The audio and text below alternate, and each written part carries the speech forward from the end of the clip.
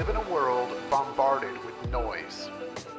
Advertising, social media, self-help initiatives, and an unending amount of information at our fingertips. With so many voices competing for our attention and attempting to direct our lives, how do we know which one to listen to? And in the midst of the noise, how do we determine the will of God? Can His voice be heard above all the others? Tune in and listen. Now, tonight, I want us to talk very briefly about preparing for the work. Preparing for the work. Way before we stepped into this new season, God told us to do something specifically, and that's in the book of Isaiah chapter 54. If you remember, all through last weekend, it resonated. You know, we kept talking about it. And that is not to say because the conference is over, we will not talk about it anymore. Actually, the conference is not it's not the culmination of things, but rather the beginning, the start. Isaiah 54.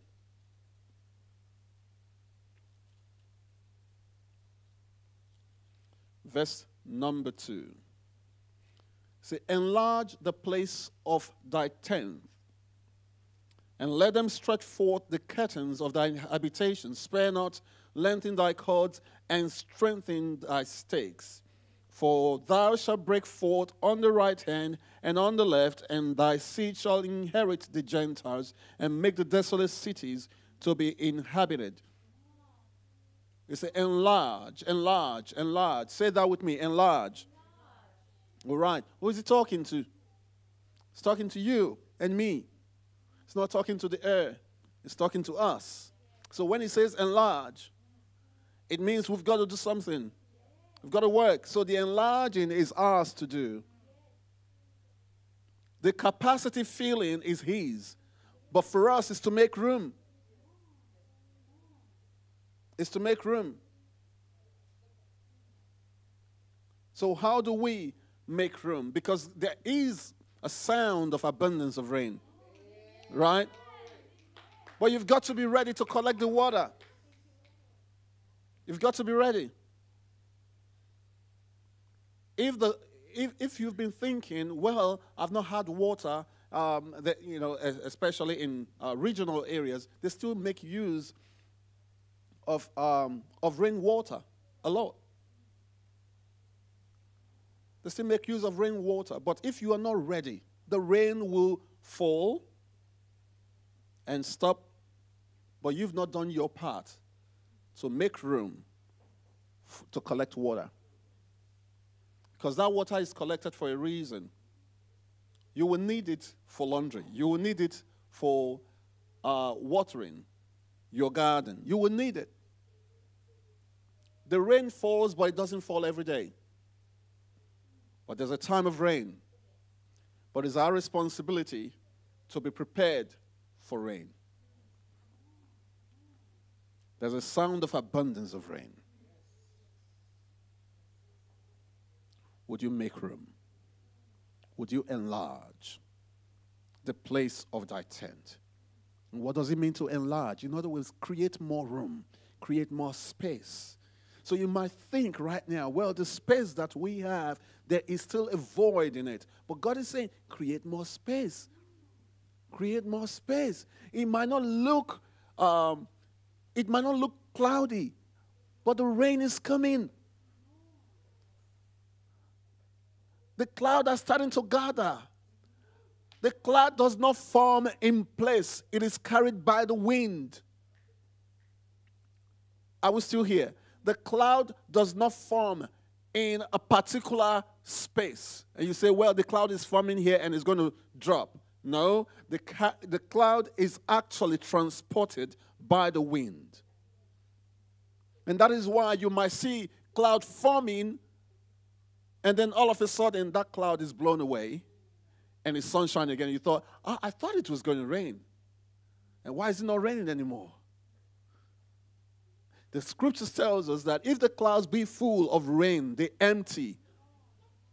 But you've got to be expectant of the rain.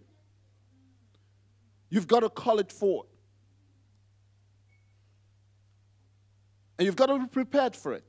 And as a church, God is saying to us, hey, make room. Make room. And some of us might think, well, it's said to make room. And then you probably might count how many people. And then you allow the number of people to limit your thinking, or rather limit your faith in God. No, but he says make room. You see, that woman that Prophet Elijah spoke to and said, this little jar of oil, you go gather as many containers as you can, and then take your child in, your son into the room, lock the doors, and start to pour. She would have limited her own thinking and said, well, it's a little jar of oil. It just means that it can only fill its own little container.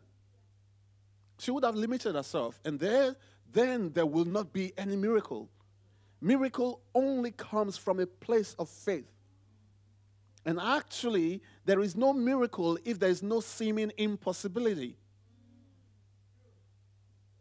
Are you still here? Because miracle comes as a result of what you think is no longer possible, that humanly speaking, we give up on it. But from God's perspective, that's where it starts. Because that's, at the very moment where you think is no longer possible, that's where God says, I'm here, son. I'm here. You see, the scripture tells us in Hebrews chapter 11, it says, now faith is a substance, is the evidence of things not seen. Evidence. What is an evidence? Evidence is usually something that you see, you can touch, you can taste. That's an evidence. But it says faith is an evidence of unseen realities. So your eyes might not be able to see it. You may not be able to touch it. You may not be able to smell it. You may not be able to feel it. He said, but it's real. It's more real than the things that you can see.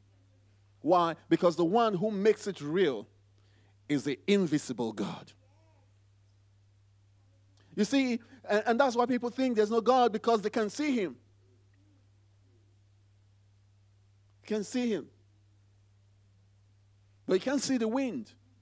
But you can see the effect of the wind. Interestingly, though, you can feel the wind. You may not even be able to feel God. But he's more real than these things that you can see. And that is why every time we make ourselves available to him, we just say, God, just move yourself. Do it yourself. Not the way we've always known. Because if it's the way you've always known, you will always expect the same result. And why have you not been better than you are? Because we've always thought in a particular way.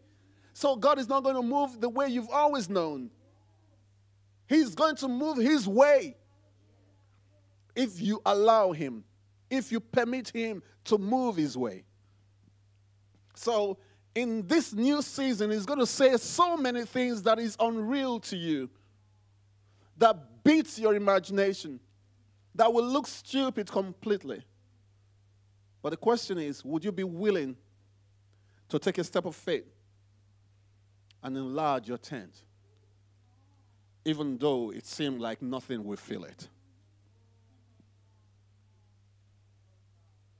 Would you be willing, would you have faith enough to enlarge your tent, even though it feels like it's the most stupid thing that you've ever done? You see, some of us are more afraid of being embarrassed. Right? We are more afraid of being embarrassed than giving glory to God. We feel like, well, what if it doesn't happen? What's your problem? What if it doesn't happen? What if it doesn't happen? Actually, yeah, what if it doesn't happen? Does that make you smaller? He said, but then I'll be so embarrassed. So, I thought you were a child of God. I thought this was not about you. When did it become about you? I thought you were giving glory to God. How come you're now collecting all the glories for yourself? Because you feel like if it doesn't happen, I will be embarrassed. Really? Because God cannot use someone who is full of himself. He wants to use someone who is filled with the Holy Ghost. And he can only use you if you're willing to say, Spirit of God, fill me, use me, however you want. And he will. He will. 3 scriptures I would suggest to you never to forget in this season is this particular one, Isaiah chapter 54, verse 2 and 3. And then John chapter 21, as well as John chapter 3, verse 8. Never forget those 3 scriptures, because that is what this new season is based on. And I'm just going to read it very quickly with you. Let's not forget verse 3 first of Isaiah chapter number 54, verse 3. What does it say? It says, for thou shalt break forth on the right and on the left, and thy seed shall inherit the Gentiles, and make the desolate cities to be habitable. Hallelujah. So, John chapter 21.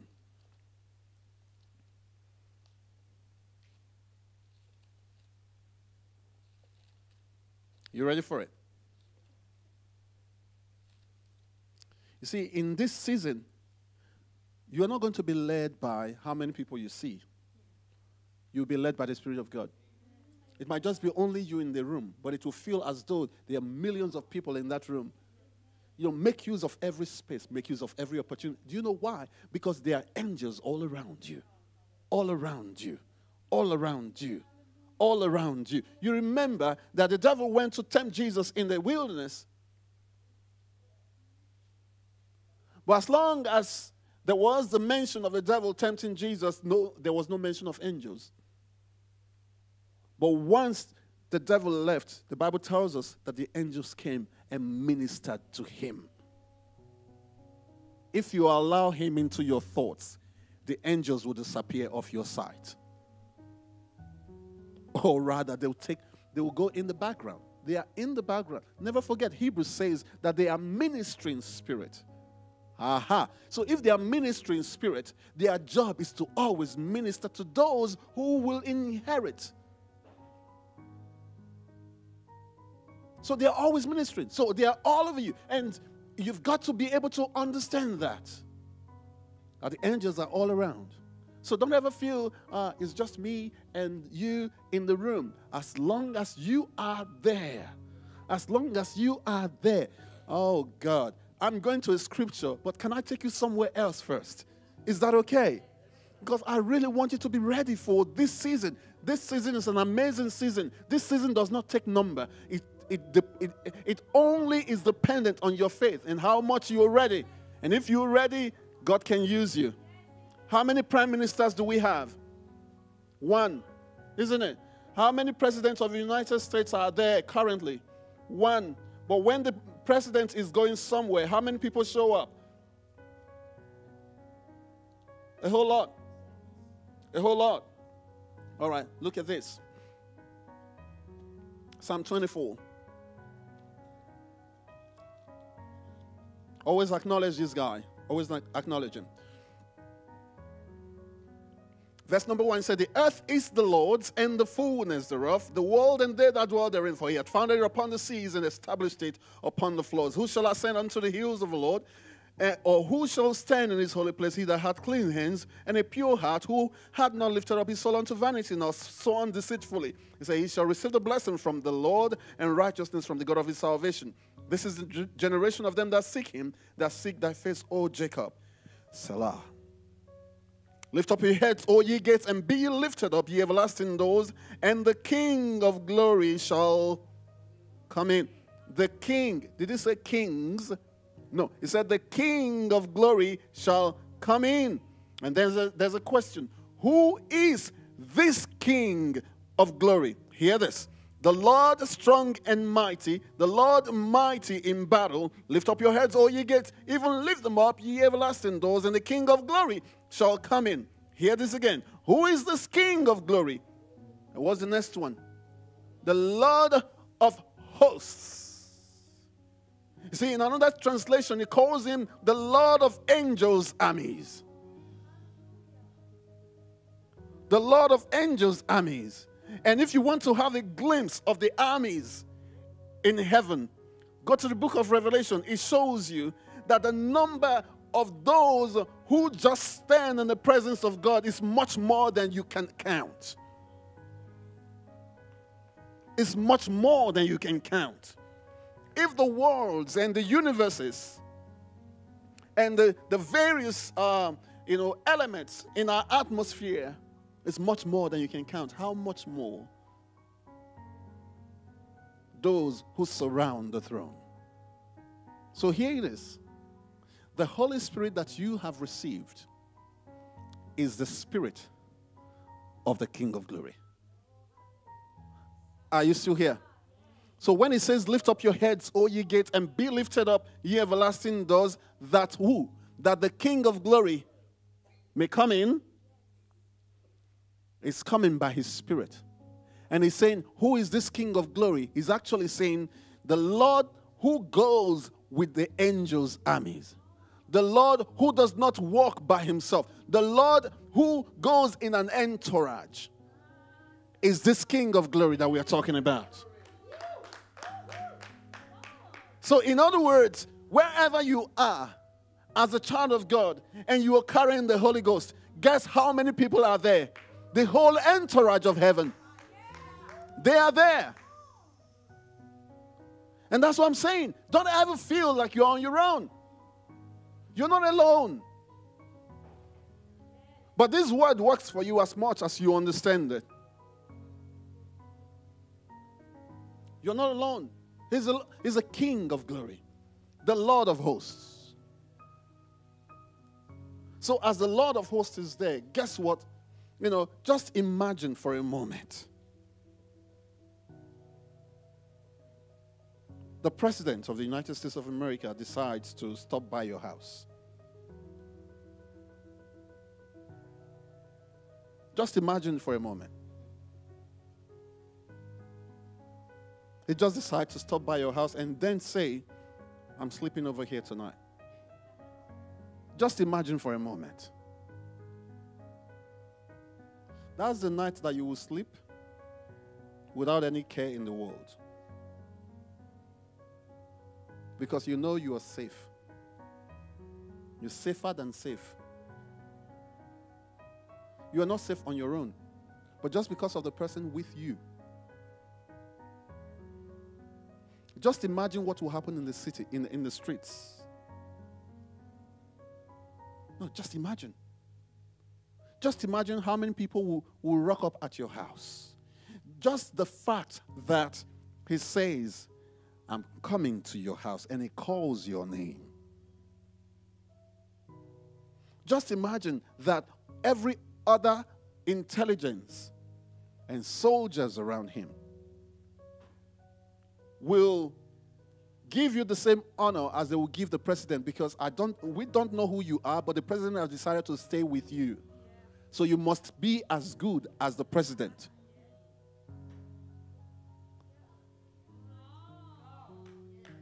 You understand that? So everything around him, even when you say, okay, I just want to go to the shop, a part of his entourage will follow you. And this time, the president is saying, wherever you go, I will go. I'm here to stick with you. I want to be in your business today. That's what he says, right? Jesus said, he will be with you always. Always. And if he will be with you always, it means wherever you go, he goes. And wherever he goes, the entourage follows. Do you understand that you're not on your own? Not on your own. Not at all. Not at all. Even when you are sleeping, you're not on your own. Don't ever think once you close your eyes, then he goes away and then comes back when you are awake. No. He's much more there when you are sleeping. He's much more there when you are not even aware of him. You're not on your own at all. Even when you're doing some terrible things, that's why he's the one pointing out those things that you've done, because he's with you. He puts something in your spirit that makes you feel like this is really bad what I just did. Why? Because the Holy Spirit cannot stand evil. It cannot stand sin. And that is why you start feeling this thing that I've just done is wrong, because the Holy Spirit is pointing it out. There are those who would do what you've done and feel like, yeah, I'm living the good life, because they don't have the Holy Spirit. Are we still here? All right. Now, here it is then. Let's go then to John chapter number 21. And you remember this, and of course, even if you can't remember it now, by the end of this season, you will never forget this scripture, this chapter, and this conversation that Jesus had with his beloved Peter.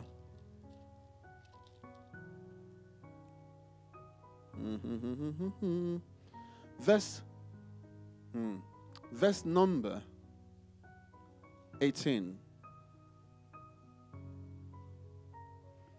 In verse 15, it talks about, Peter, do you love me more than these? He said, yes, I love you. Lord, you know I love you. He said, feed my sheep.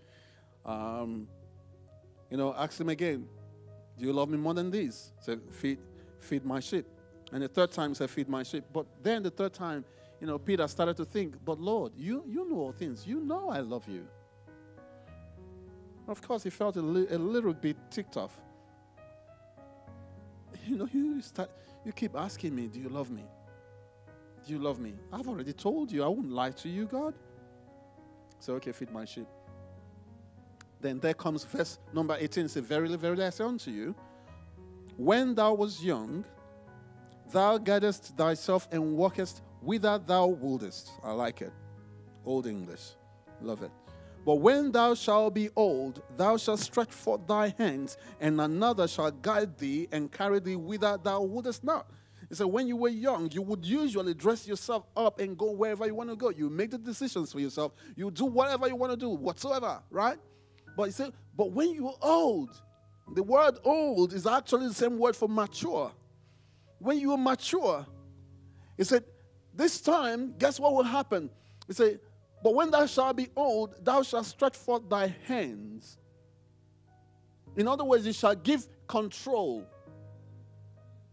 You shall stretch forth your hand. And another, see that? Say, and another shall dress you up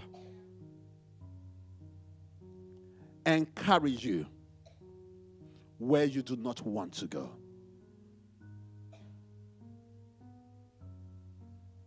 So how come maturity takes away your control?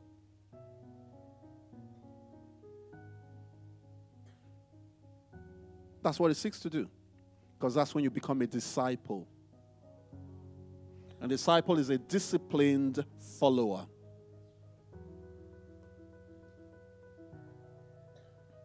Maturity gets you to a place where you lose your control, not by force, but willingly.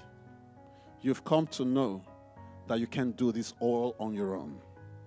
You've come to know the one that I'm with, he has the word of life. You see, all of a sudden, one morning, Jesus used to have a church of 72 plus 12. How many is that? 72 plus 12? 84? 84, right? Interesting. And all of a sudden, 72 left on the same day. They all got upset and left because of one thing Jesus said the previous night. They didn't like it. Jesus himself said something that you did not like. Whoa. Yeah. And yes, in him was wisdom. And then he said something that 72 people woke up one morning and said, we don't like that. And they left. So if people left Jesus, how about me? I won't kill myself over that. I won't have a bad night over it. But I'll be truthful to you. It probably might worry me just a little bit, a tiny little bit, until that same thing that he continues to tell me drops back into my spirit, which is, whose church is it? Is it yours or mine? I say, Lord, it's yours. I say, okay then. And I'll go to sleep and have a good sleep. Because it's his church. Hallelujah, praise God. It's his church. So, 72 left. And then the 12 rocked up and they were looking a bit, probably because the only reason Jesus would ask that kind of a question was probably because of the way they were looking. They were looking, probably thinking what the 72 thought about, they're sensing it. But we're kind of here. We're just going to hang around. Not quite sure now because I already lost my job. So where will I go? I'm just hang around this guy. So they hung around Jesus and Jesus said, would you also go away? And Peter said, to whom shall we go?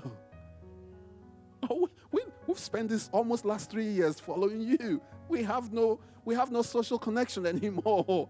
To whom shall we go?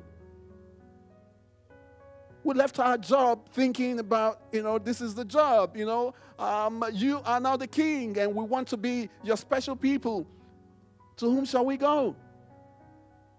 Seeing that you have words of eternal life. So to whom shall we go? So you see how that the more mature in Christ you are, the more of your control you hand over to him. You say, Lord, I used to make these decisions myself, but it's going to be yours now. You remember Acts chapter 5? You remember Acts chapter 5? The Ananias and Sapphira scripture, chapter. All right. Ananias and Sapphira owned a plot. Can we do that very quickly? Is that okay? Acts 5.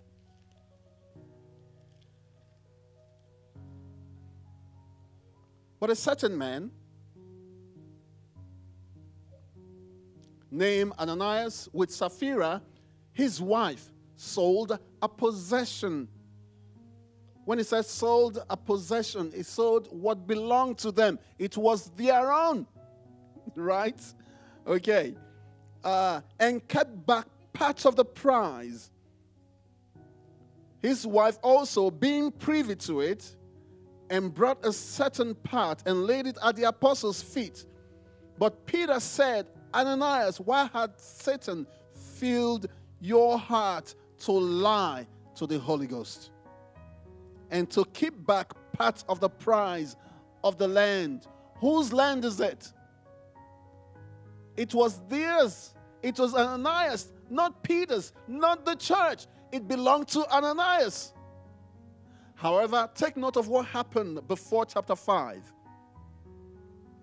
Chapter 4, verse 32. And the multitude of them that believed were of one heart and of one soul.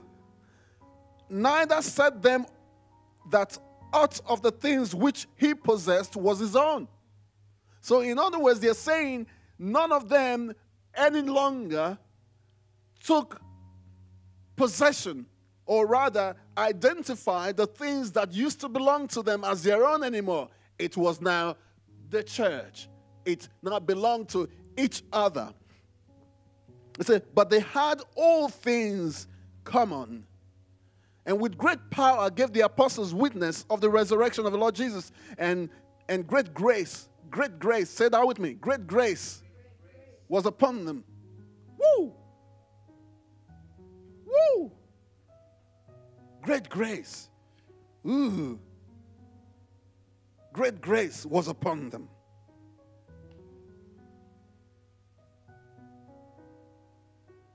Just being one. Just saying what is mine is ours. Let's share. You know? Woo! I love it. Say, great grace was upon them all. Say, neither was there any among them. Did you see the next word? Did you see the next word? So, in other words, before this attitude, before this new character and culture within the church, there could have been those who were rich and there could have been those who were poor. But now that no one took possession, or rather took, They didn't claim what they had as their own, but rather as belonging to everybody. So great grace was upon them. Neither was anyone who lacked. Hallelujah. So neither was there any among them that lacked. For as many as were possessors of lands or houses sold them and brought the prices of the things that were sold and laid them down at the apostles' feet. And distribution was made unto every man according as he had need. Can we do that in our day and age? Oh God. Can you do that? Practically impossible. It was the same world we live now that they lived back then. And it is the idea of giving away control. It's no longer mine. Before it was mine, it was yours first. And what you gave me, from it, I give to you.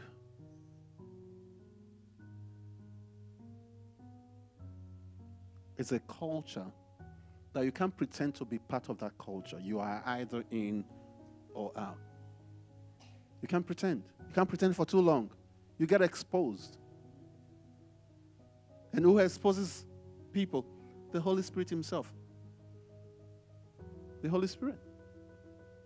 So, you say, and look at it again. Say, neither was there any among them that lacked, for as many as were possessors of lands or houses sold them and brought the prices of the things that were sold. Now, it's not saying as many as were those who had, houses that they lived in. No, it's not talking about that, because where would they live? But as in, if you had things that you decided, okay, this is my investment, this I will keep for my great-grandchildren who were not even born yet. He said they sold them and brought the monies to the apostles' feet, right? Am I asking you to do that? No, that's not what I'm saying. That's not why I'm reading this. But I'm telling you the culture of the church. Okay? See, and laid them down, verse 35, at the apostles' feet, and distribution was made unto every man according as he had need. And Joseph,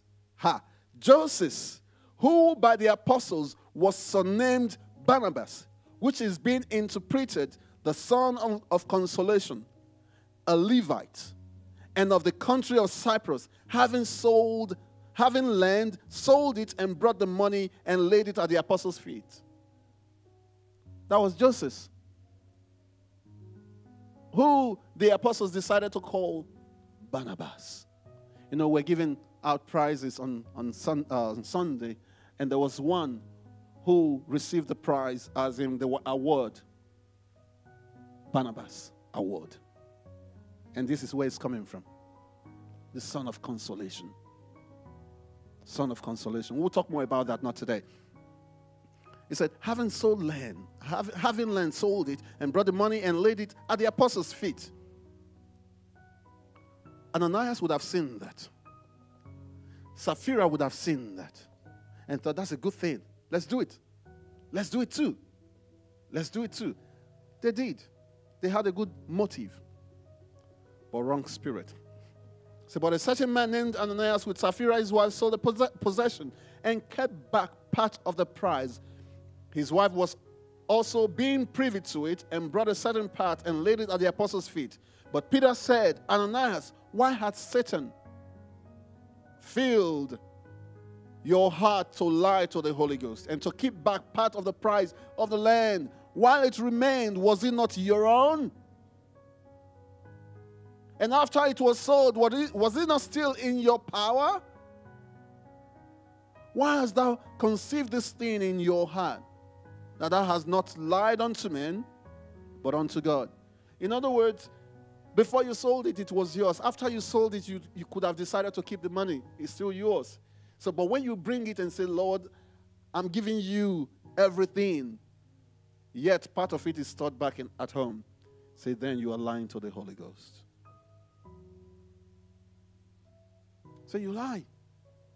So there are some people who will look at the way others are enjoying their freedom in Christ, wants to imitate the same thing.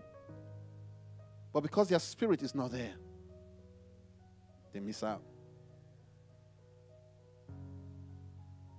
People go to church for so many reasons. When we're younger, people used to say, well, some people have come to church just to look for, life partners.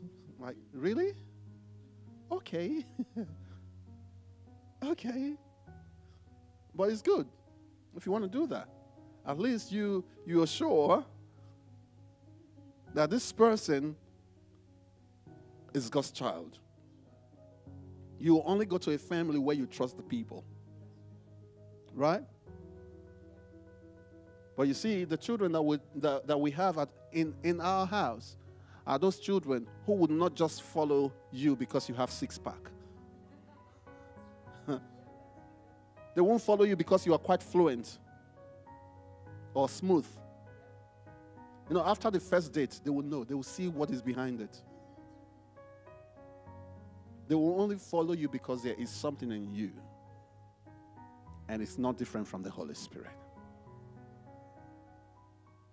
So we can't pretend to bring what is not there. It's got to be there. It's got to be real. Ananias and Sapphira, he said, it's yours. It was yours. After you sold it, it still was yours. So why did you decide to lie to the Holy Spirit? So you see what we're talking about, maturity and giving over your own power, giving over your control. So that was what Jesus was saying to Peter. He said, Peter, when you were young, you used to do whatever you wanted to do. He said, but when you are mature, when you understand, when you now come into that level where you allow the Holy Spirit to take all of you, he said, then you realize that you're no longer the one making decisions. He's the one making your decisions for you, even leading you to where you do not even want to go. Do you know why he leads you to where you didn't even want to go? Because he already created that path for you. And he knows that path is good for you. It's good for you. Oh, talk to me. 3-year-old, 4-year-old, even 10-year-old. You give, if they had the right, or no, not the right. If they had the freedom, they would drink, Fanta in the morning, Sprite in the afternoon, and Coke at night. Right? But then someone comes in and spoils the party. They call the parent. The parent goes, no, you can't have Fanta in the morning, sorry. You can't have Coke for dinner. No, thank you. Because it's not healthy for you. And because those kind of kids have not grown up well, or they couldn't wait to leave their parents' house, when they are now adults, they still go back to the same thing. They eat the wrong food. But while they are still under their parent, see, in as much as they are complete human being, but the control is with the parent. And the parent is saying, no, you can't drink that, you can't eat that, you've got to eat proper food, you can't have lollies for dinner. Right? But the kids want to. They will love you forever if you give them lollies. Right? But parents, they know that love is short-lived.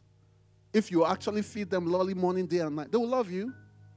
But when they get to know what you fed them, they will hate you forever. And that is why the Holy Spirit at times leads you where you don't even want to go, because he knows what is best for you. He's not going to feed you with Coke in the morning, Fanta in the afternoon, and Sprite at night. He will give you words that will challenge you. He will plant you in a place that will challenge your character. The attitude that you feel like you are the best among so many, he will challenge it. It gets to a point where you go, no, I can't stand this anymore. He said, so what do you want to do? Because as long as you allow me in your life, I'm going to cut out that stupid attitude. I'm going to ensure that when you say you love right. You don't love just so that you are praised. You don't do things so that at the end of the year you get an award. You do things because that's where your heart is at. I was still here. So he said, then enlarge your tent. Enlarge it. Because I want you to enlarge your tent by the way you speak to others. I want you to enlarge your tent by the way you perceive others. Let your heart have room in it to carry both people who speak well of you and especially those who do not even speak well of you because of me. Because of me. Don't speak well of you. I said, Lord, you see, they're talking against me. I say, okay. So when did you become God? So what I told you before, if they did this to me as your master, what do you think they would do to you? You know, way worse than they did to me. So I've told you so that you know. Because that's how the world rolls. John chapter number 3. Don't worry, we'll be done soon.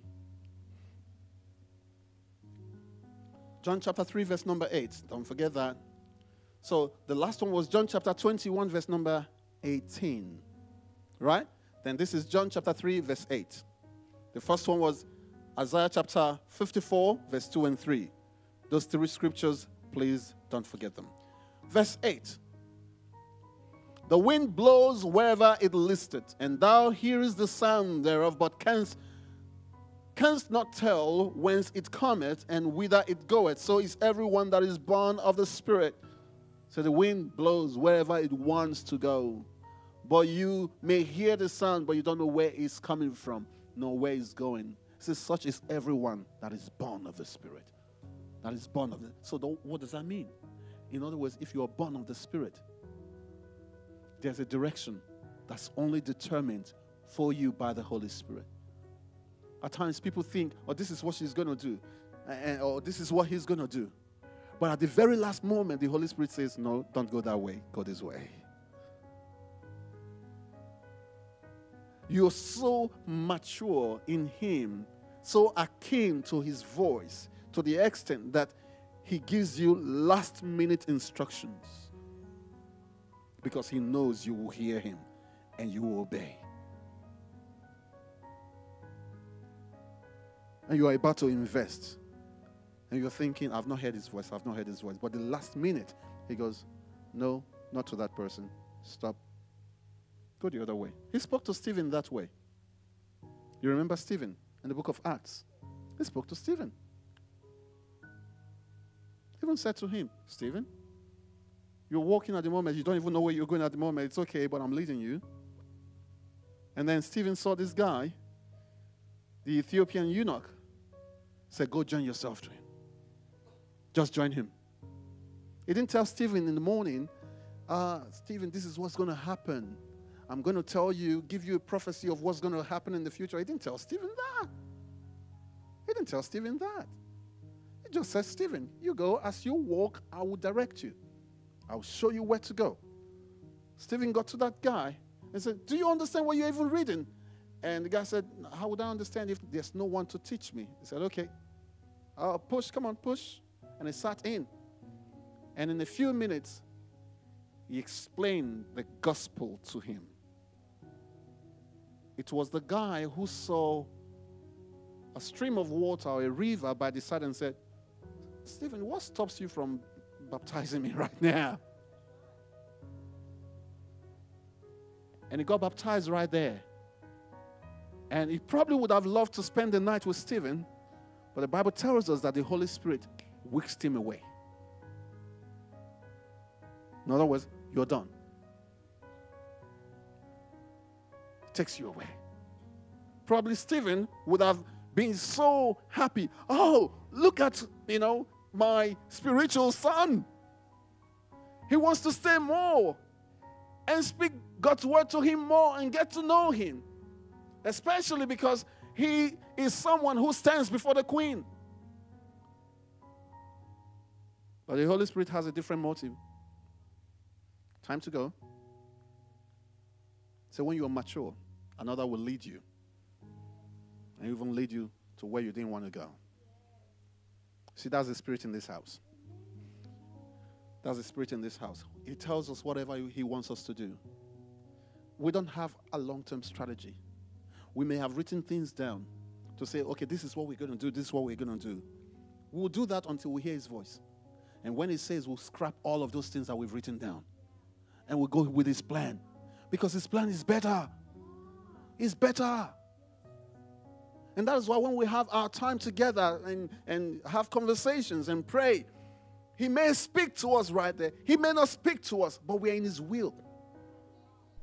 And at a particular point, he goes, okay, stop now, do something else. And then we'll go for it. We don't get emotional about anything. Why? Because he knows how to lead his people. Are we still here? Now, there's the last one I want to show to you very quickly before I let you go. Exodus chapter 31. What are we talking about? You remember this, the title today? Preparing for the work. You ready for it? Exodus 31.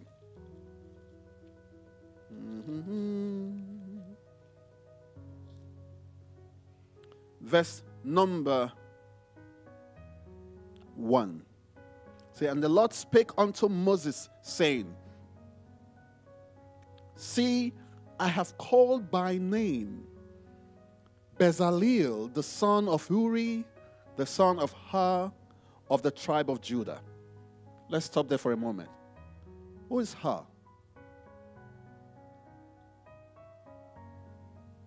Who is Uri? Why did God have to trace these people down to the tribe of Judah? Because there's an anointing that flows in certain families. Now, Hur was actually the husband of Miriam, the sister of Moses.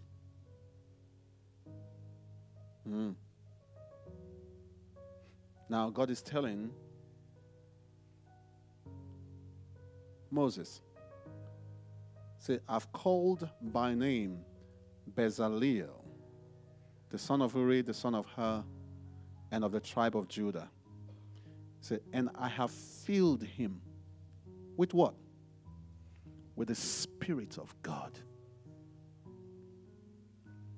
in wisdom, and in understanding, and in knowledge, and in all manner of workmanship, to devise cunning works, to work in gold and in silver and in brass, and in cutting of stones, to set them, and in carving of timber, to work in all manner of workmanship. And I behold, I have given with him Aholiab, the son of Ahisamach, of the tribe of Dan, and in the hearts of all that are wise-hearted I have put wisdom, that they may make all that I have commanded thee. Who is thee? Who is thee? Moses. So God gave a command, an instruction to Moses to do a certain thing. But guess what? He went on and anointed others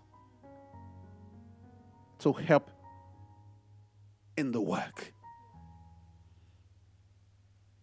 So just because of what God had called Moses to do, he anointed others.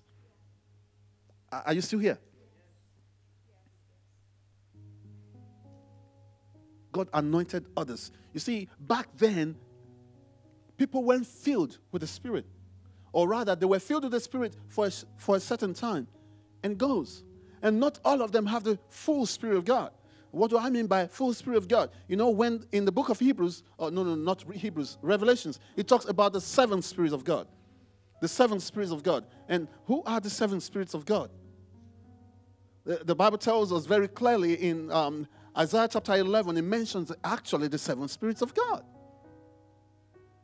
It says the spirit of wisdom and understanding, and of knowledge, of might, and of the fear of the Lord. But guess this guy, Bezaleel, got a huge chunk of the Spirit. See it again. Verse number 3. It says, I have filled him with the Spirit of God. Did you see that? Who is talking? Who is speaking at the moment? God is speaking. And he's saying, I've filled him with the Spirit of God. How interesting. So he's saying that I have put of my Spirit in him. And the Spirit that I've put in him is the Spirit of wisdom and understanding and knowledge in all manner of workmanship. So whatever he's got to do, he's got wisdom, he's got knowledge, he's got understanding. So this is the guy who would try the first time and get it right because he's got a Spirit. He will not do trial and error. Even when he makes mistake, that becomes a different design. He said, I've called him specially and anointed him with the Spirit because of the work that I've put in your hand, Moses, to do. So the Spirit will continue to function in him because of the vision that I've put in your hand. Are you still here? You see, in this house, God will anoint you to the point where wherever you go, you just be a star because of the vision. It's true, because of the vision. And God did not stop at Bezaleel. He called a second person to be Bezalel's helper. And he said to that one, I have filled him with what? With wisdom.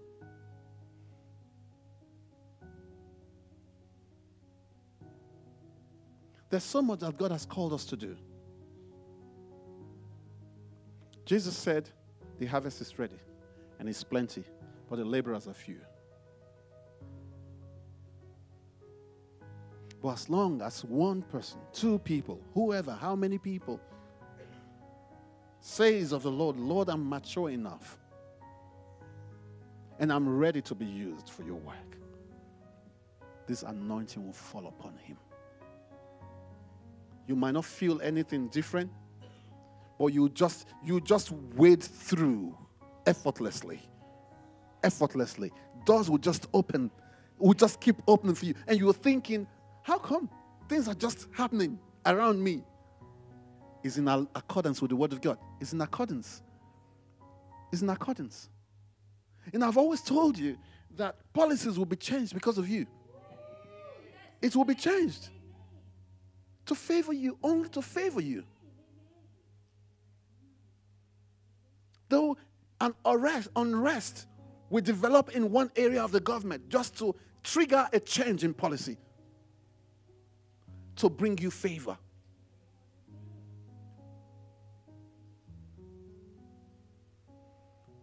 You heard what's happened in Afghanistan.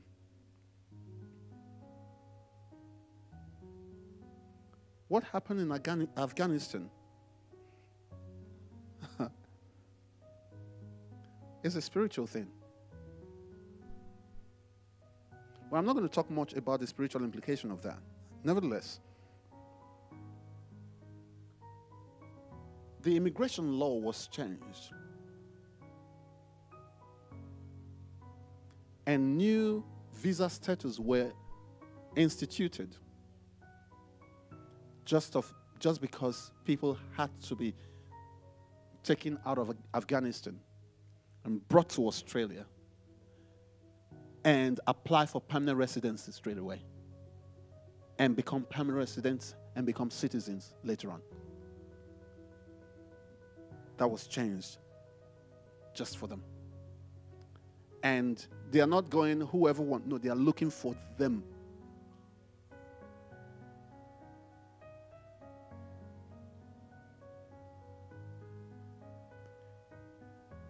As a child of God, you know you can trigger that change in your room, regardless of what it is. There are people who boasted many months ago, until this happens, this will not happen. They are swapped. Why? Because the hearts of kings is in God's hands. It's in God's hands. They will be swapped. They will be swapped. For the sake of the gospel, the light of the glory of God will shine upon those. But that same light will be seen as a frightening lightning by others who do not recognize and honor God. Same light. Same light.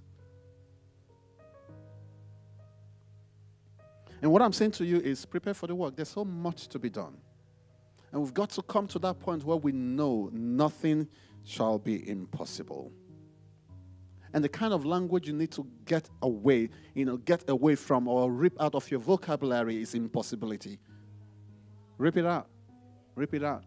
I've had a few conversations with some of my, some members of my team, and when they come, and I've asked them to do a particular thing and say, but it can't be done. Like, really? Seriously? It can be done?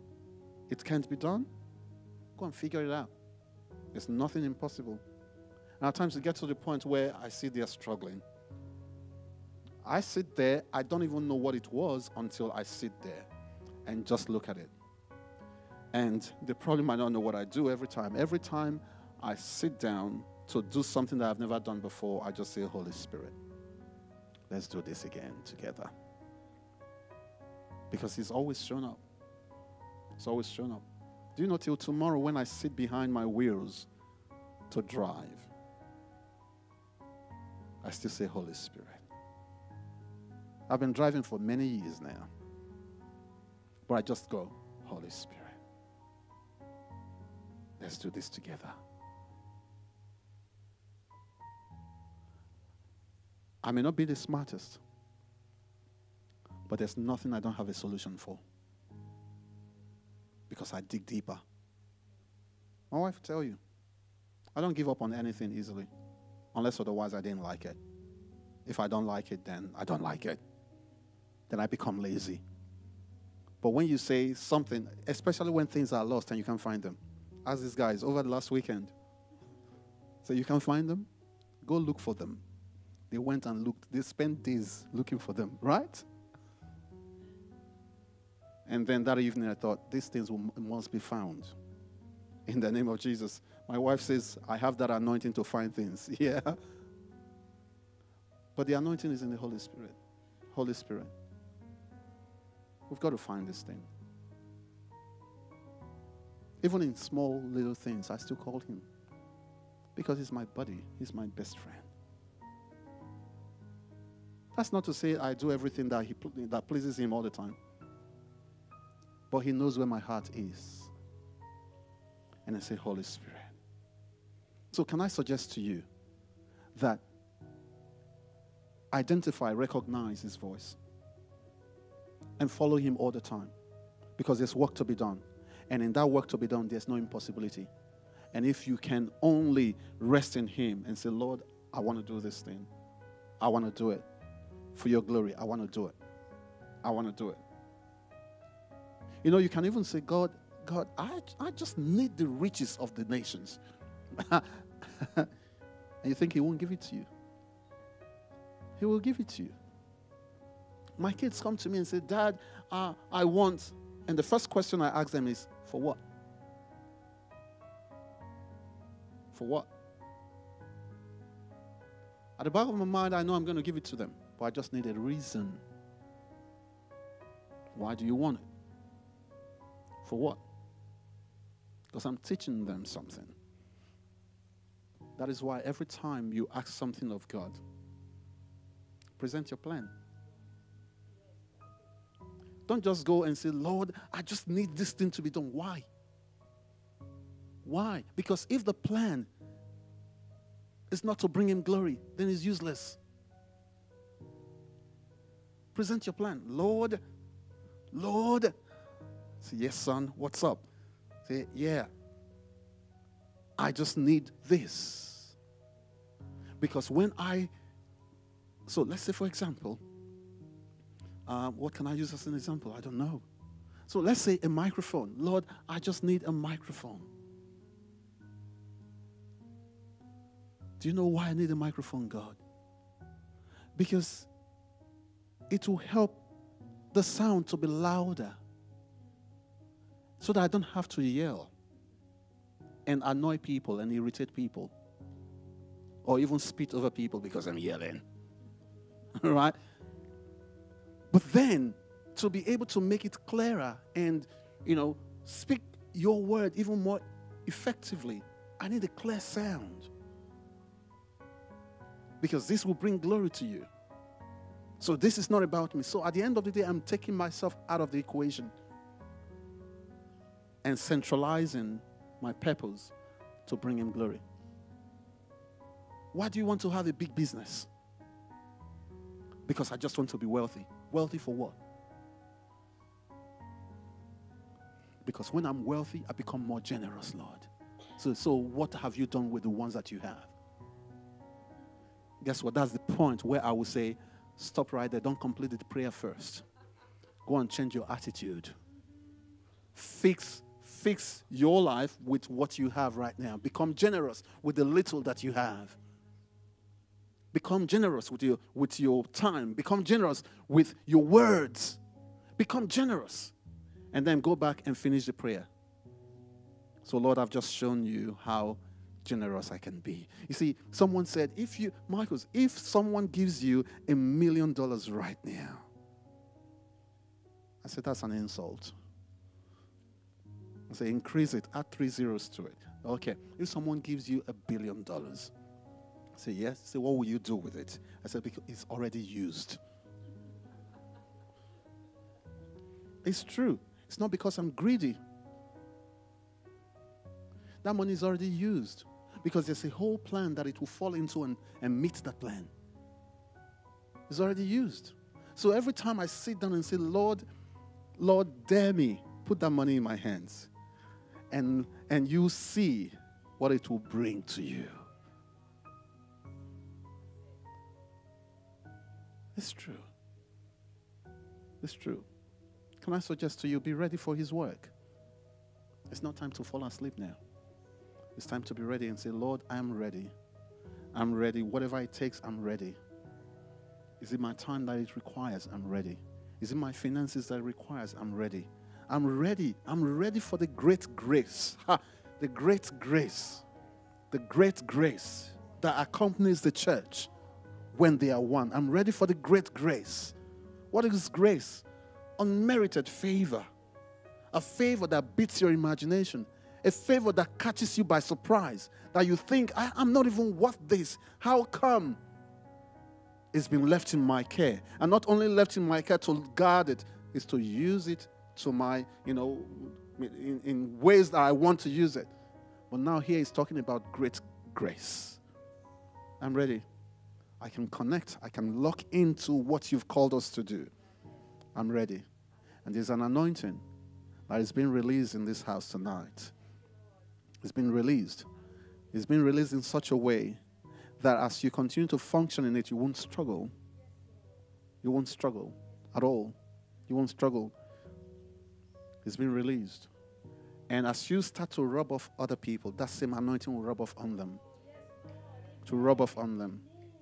There are those who have been thinking, Lord, why did you bring me back here again? Why am I here again? I used to know why I'm here, but right now I can't even know why I'm here. I'm just now ticking boxes. See, that anointing is being renewed in them. It's changing things. It's changing things. It's changing things. So for this very purpose, I brought you in, so that you can have a new purpose for your life. A new purpose for your life. A new purpose. I'll never leave you nor forsake you. I'll always be by you.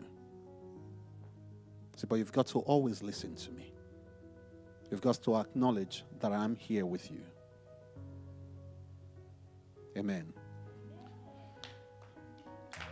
Hallelujah. Can I quickly read this to you? And it's a prophecy. Say, I've longed to pour out upon you even more of my love and power. Can't you see that I've designed you to be a carrier of my glory? Come before me and empty your heart pour it out at my feet, and I will fill you with such delight and joy that you'll not be able to contain it. For I am building my church through the glory of my presence. He said, my plans for your life extend beyond your view, beyond your understanding. You see what is in front of you today, but I've gone into your future. And know the good things that will unfold before you. So never doubt that your days are in my hands. This is the time for your destiny to become clear and your purpose to be unveiled. Do not be afraid of what comes, for what comes to you will be more of me. Stand in my presence until you know that I am your strength. Say, rest in me and watch me fuel you, protect you, and make you strong. In Jesus' name. Amen. Can we stand on our feet? Hallelujah. Praise God. Father, I thank you in the name of Jesus for what you've started to do in this house. I thank you because it's not by our might, not by our power, but by your Spirit. And we give all control to you. We say, use us the way you want. Take us wherever you want. In the name of Jesus. Prepare men and women for the work. We will be the one to extend our tent. And you'll be the one to fill it with capacity. In the name of Jesus. We thank you because what you've started is not for us to boast, but rather for us to bring you glory. We thank you. In Jesus' name. The message you've heard was produced by The Transformation Edge, and we hope it has inspired you. For more information, please visit our website, www.thetransedge.com, or you may contact us via email to frontdesk@thetransedge.com, or on Facebook, The Trans Edge Church. You may wish to call us on 02 4731 2419. The Trans Edge, a change is inevitable.